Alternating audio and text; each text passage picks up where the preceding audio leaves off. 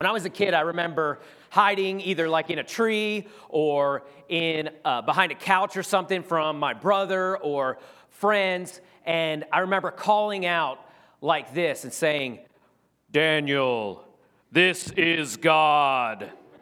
I want you to know that you are a dummy."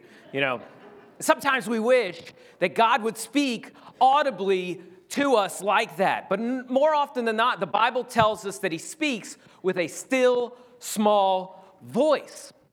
Now, if you're here and you're a believer this morning, God speaks to our hearts with promptings and movings in our heart. And he asks us to do things normally we might not do, like help someone when we're busy, or to step out and to connect with someone, or to give and help even when it hurts. But all humans are born with an echo of that voice that harkens us back to where we came from. Whether you're a believer or not, God has put things in you that are echoes of a voice that harkens us back to where we came from and where we belong. And we've looked at the first two echoes, the first being justice, and the second being spirituality. And this morning we're going to zoom in to our need for relationship. Relationships are on our minds this time of the year because Valentine's Day is coming up, right? I tricked y'all. Right? That was last week, right? And chocolates and flowers and expensive dinners, candy hearts. We hear words like soulmates and kindred spirits, made for each other, matches made in heaven. The problem is they don't always stay in heaven, right? Do they? Sometimes they take a turn. And not all not all relationships have that fairy tale ending or that happily ever after. And isn't it strange how we ache for connection with each other, and yet we find relationship so difficult? It's hard for us. We know we need it. We know we desire it, but it's hard. It falls apart. N.T. Wright says this. He says, despite all the debunking of marriage in the Western culture over the last generation, despite the desire for independence, the pressure of double career couples, the soaring divorce rate, a world full of new temptations, marriage is still remarkably popular. Millions, perhaps billions of dollars are spent on weddings every year, and yet every other play, film, novel, and perhaps 1 in 10 newspaper reports involves domestic tragedy, which is a fancy way of saying that something went dramatically wrong with a relationship or a married couple. See, we have the desire to be with someone, but it's more difficult than it sounds. And although we all have this desire for relationship, we often find that we're not very good at it. And we saw this same thing with our last two echoes, with justice and spirituality. We all know that justice matters, that matters. That right and wrong, they are important, but it slips through our fingers. And we all agree that there's such a thing for spirituality and connection, but it gets distorted. And people get taken advantage of, and people get hurt. And in the same way, we all know that we belong in community and that we need social interaction. And yet many times we're tempted to slam the door and to go and pout alone. We all know that we belong in relationships and friendships, but we can't quite work out how to get them right. I personally very much enjoy being alone, and that is for a while. Now, Tori, she can't be alone for like 2 hours without getting lonely. She'll call me or text me about 10 o'clock after I went to work at like 9, and she'll be like, hey, what's going on? I'm lonely. Whereas she'll take trips to Missouri for a week at a time, and it takes about day 3 before I'm like, all right, it's time for you to come home. Why don't you go ahead and make your way there? But I couldn't imagine being alone for an extended period of time, days and days and days on end. They've shown that solitary confinement has real, long-lasting mental trauma on people. Being alone isn't what we're made for. Being stranded on an island is enough to make us all mad. Why? Because without human interaction, we begin to lose sense of who we are. Now, relationships come in all shapes and sizes. Not everybody in the room here is married. Some are single and some are looking. And who's looking? Raise your hand. I'll connect you right now. The rope ball. You guys aren't supposed to be looking. That's not the right way to go about it. But we need relationships, whether that's through marriage or friendships or familial relationships. We all need it. Now, in other cultures, things are much different. Sometimes whole villages in other places of the world have deep relational bonds. In Indonesia, we talked about a few months ago how in their culture, every male in their tribe is known as uncle, and every female is known as auntie, and they have that connection. But our American culture is becoming more and more disconnected from each other.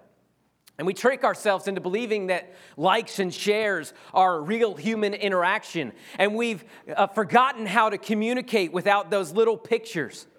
And we put our weaknesses and vulnerabilities away, and we lock them up, and we only put perfection on display. And yet mental illness and addiction and violence are as high as ever. Empathy is a lost art, and insecurity is thriving. And we feel this deep call within us that this is not right, that this is not how we are made to relate to one another. Why? Because God made us to live in connection with each other. In fact, that word relationship literally means the state of being connected. In an article from Northwest Medicine, the author states this. He says, as humans, the relationships we form with other people are vital to our mental and emotional well-being, and really our survival. Humans have an inherent desire to be close to other people and to connect and build relationships. While a man stranded on an island talking to a volleyball isn't necessarily healthy, his compulsion for company is. And that's because the fact of the matter is healthy relationships, romantic relationships, friendships, familiar relationships, healthy relationships can make for an overall healthier lifestyle. And some of those benefits of close relationship are less stress. People with close, committed relationships are linked to less production of cortisol, which is a stress hormone.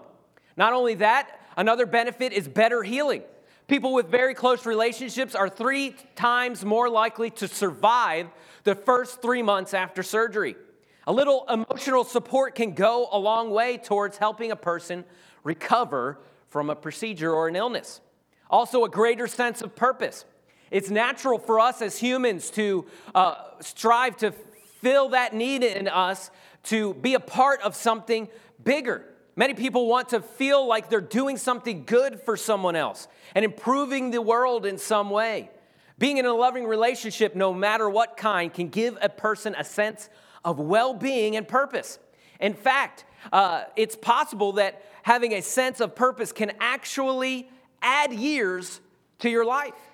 And that's another benefit. The last benefit of close relationships is a longer life. Adding years to your life is a real benefit, and research suggests that having healthy social relationships makes a bigger impact on avoiding early death than taking blood pressure medication. One study even suggests that a lack of social relationship has the same effect on health as smoking 15 cigarettes a day.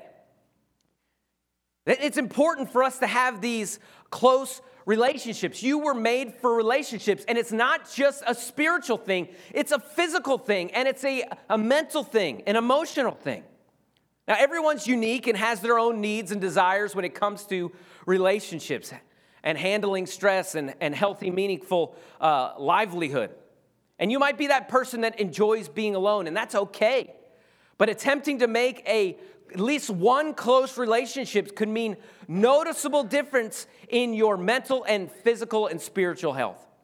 And sometimes having one close friend that you can go to and talk to can make all the difference in the world. Even if it's a trusted coworker or even a therapist or a counselor, someone to walk through issues like social anxiety and depression, that can be very valuable. And it might be difficult. We normally, those of us that don't like to put ourselves out there, it makes it hard for us. But we need it. And even just having one or two strong, healthy relationships in your life can have a positive effect on your health and spirituality. Why? Because you were not made to walk alone. God put an intense desire in you for relationships. And that intense desire for relationship is a mirror of his passion for relationship with you. And it's so strong in you that, I don't know if you've ever noticed it, but your brain desires to see faces. You could see faces in a cloud or in a grill of a car or in the bark of a tree or in a burnt piece of toast. You can see, hey, that looks like a face. Do you see that? And our brain is made to have connection with people. We have an innate desire to be connected with other people. But many people tend to play it off like, well, I'm just a loner. No, you're not. You need relationship. And you may be better at being alone than some people, but you still need connection outside of yourself. Now, the biblical creation account tells us that we are made in God's image. And what does that mean?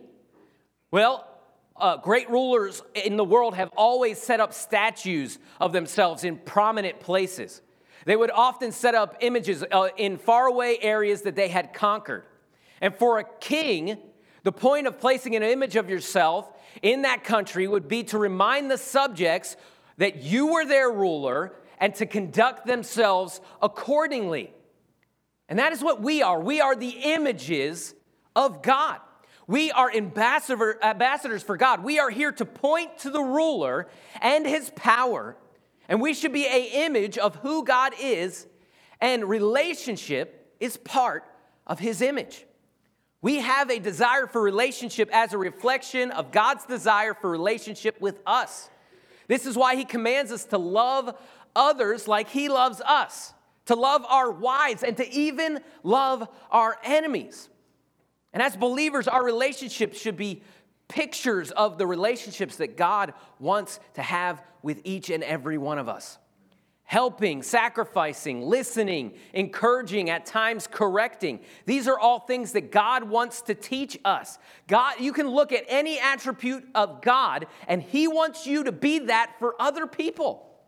If you read the Bible and you see a promise that says God is loving, that's what God wants you to be for other people. Whatever you expect out of a relationship with God is what God expects for you to have in your relationships with other people. 1 John 4:10 says, "In this is love, not that we have loved God, but that he has loved us and sent his Son to be a propitiation for our sins. Beloved, if God so loved us, we ought to love one another." See, God loved us, so we reflect his image and love to one another.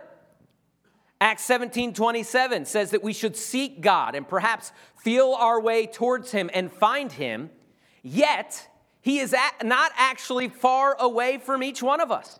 For in him we live and we move and we have our being. He is not far from us, and we should not be far from each other. See, time is the most valuable thing that you can give away. Time is what makes the most difference in your marriage, in the lives of your kids, in the lives of your friends and family. Time is what will make the difference in your neighbor's life and the difference between them being depressed and lonely or feeling loved. The time you give to a waitress at Texas Roadhouse might mean the difference between suicide and a long, fulfilled life. Why am I saying this? I'm saying your life matters. You have an impact on this world. And the best thing you can do with your time is give it away. See, as Christians, we cannot hide behind the excuse of shyness and insecurity and self-consciousness. All of those are self-centeredness in disguise. We must care more about the person's life next to us than we do about a little awkwardness. Proverbs 18:24 says, "A man that has friends must show himself friendly." See, the Bible is absolutely clear that we need to spend time with each other and connect with each other because we are a reflection of God and we are made for relationships. Romans 12:10 says to be devoted to one another, to honor one another over ourselves. Romans 15:7 says to accept one another. 1 Corinthians 1:10 says to agree with one another and be in unity of mind. Ephesians 4:2 says bear with one another. Have you ever had to bear with someone? You're like, I'm bearing with you here. Ephesians 4:32 tells us to be kind and compassionate to one another. Why does the Bible have to tell us to be kind and compassionate to one another? Because sometimes I want to be mean and not caring to people, right? Be kind and compassionate to one another, forgiving each other. Why do we have to forgive each other? Because people are going to do things to you. They're going to hurt you, and we need to forgive each other. And it says here, just as in Christ, God forgave you. Ephesians 5:19 tells us to sing with one another. Ephesians 5:21 tells us to submit to one another. What does that mean? That means let other people go first, listen to other people's ideas, and let other people rise to the top. Submit to one another out of reverence for Christ. Colossians 3:13 says to bear with each other. Forgive whatever grievances you may have against one another. Forgive as the Lord forgave you. Colossians 3:16 says, let the word of Christ dwell in you richly as you teach and admonish one another with all wisdom as you sing psalms, hymns, spiritual songs with gratitude in your hearts to God. You matter. Your time matters. Even the time you show up here at church, you might say, well, no one even will notice if I'm not here, but it matters to that person that you were going to sit with, and the fact that you're not there singing next to them, you're not there praising God next to them. You matter.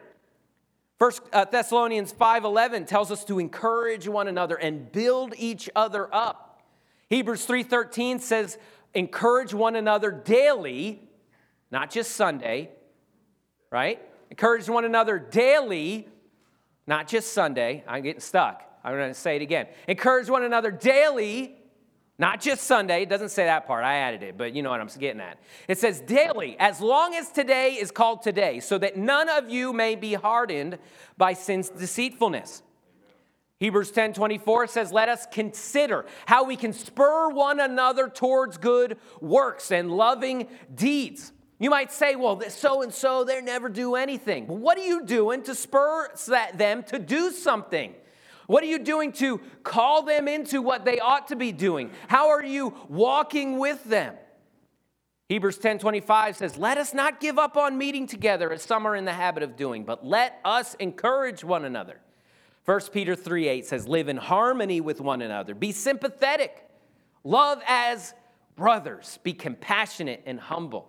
Do you get the point here yet? Do you see a pattern here? The Bible assumes that the church family would be as close, maybe closer than your real family. The Bible assumes that we would spend time with each other and we would check in on each other and we would welcome people in with open arms because Jesus welcomed us in with open arms, and not just on Sundays, but daily, every day. See, no one should ever come to this church and leave feeling lonely. Why? Because we are made for relationship. And the church is one of the ways that God intended for us to make that happen. See, how can we weep together with each other if we don't know each other? How can we help correct one another in love if we don't spend time with each other? How can we encourage one another if we don't know what people are struggling with? This whole thing called church doesn't work if this is the only time that we're together and we just sit in rows and look at each other and look at one person on the stage. This isn't how it's supposed to work.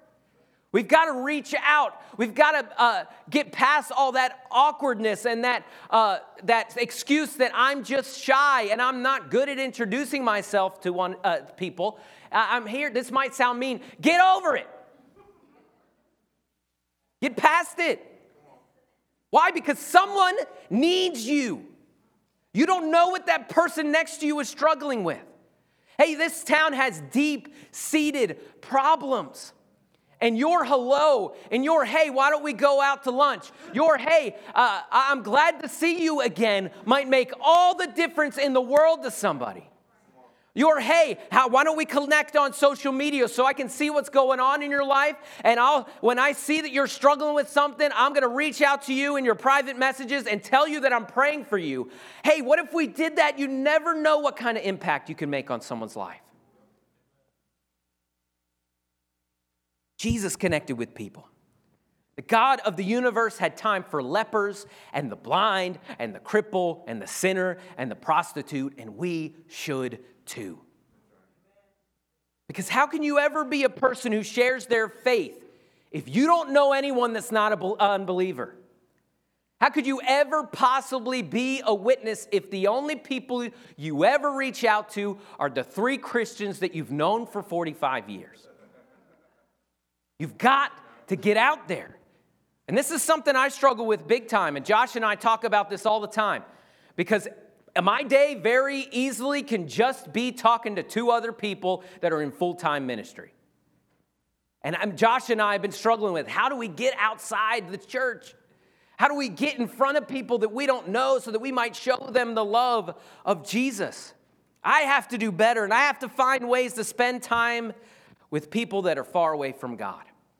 Why? Because people in our town, in Clarksburg, West Virginia, are craving for relationships. And God wants a relationship with them. But how can they hear unless we tell them? God wants the church to be a place where sinners can come together, you and I, and love and encourage each other in the faith. And that only happens if we spend time with each other. Time equals love. You do not love someone if you do not give them any of your time.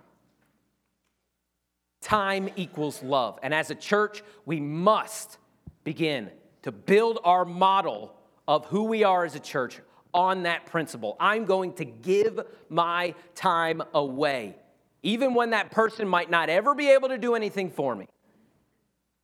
See, everyone on this earth, believers and unbelievers, have this echo of a voice inside of us for relationship and connection. God put that there. Valentine's Day is all about that. It's all about having that relationship and someone filling that need, and God wants to fill that need in the entire world. Jesus wants to be the friend that sticks closer than any brother to every person in Harrison County. They need it. We need it. So let's determine that we're going to give our time away to people that may never do a single thing for us or for the church. Let's connect with people and then connect them to Jesus. Let's pray. Heavenly Father, God, I pray you work in my life on these hard sayings, God. You know my heart and how it's easy for me to walk by someone, and it's easy for me to say, I'll hit them next time. God, I pray as a church that you would help us decide that this is who we're going to be. That we're going to be people that love people, and we realize that that means we're going to spend time with people. Maybe it's people that we don't even really have a lot in common with, but they're fellow believers in Jesus, so we have the greatest thing in common with them. Maybe it's people that are far away from you, God, and we realize how much of a difference our time can have in their life. God, I pray as we go into this time of reflection and invitation, God, as we meditate on these thoughts, Lord, I pray every single person in this room would search their heart and say, who am I helping with my time? How am I showing love with my time? How am I getting in front of people that need encouragement? When was the last time I stepped out and asked someone how they were doing when I wasn't really doing that good? I'm going to put my shyness and insecurity and self-consciousness to the side because I love people. Lord, as we go into this invitation, I pray that you would help us to think about these things, God, and dwell on them. In your name we pray.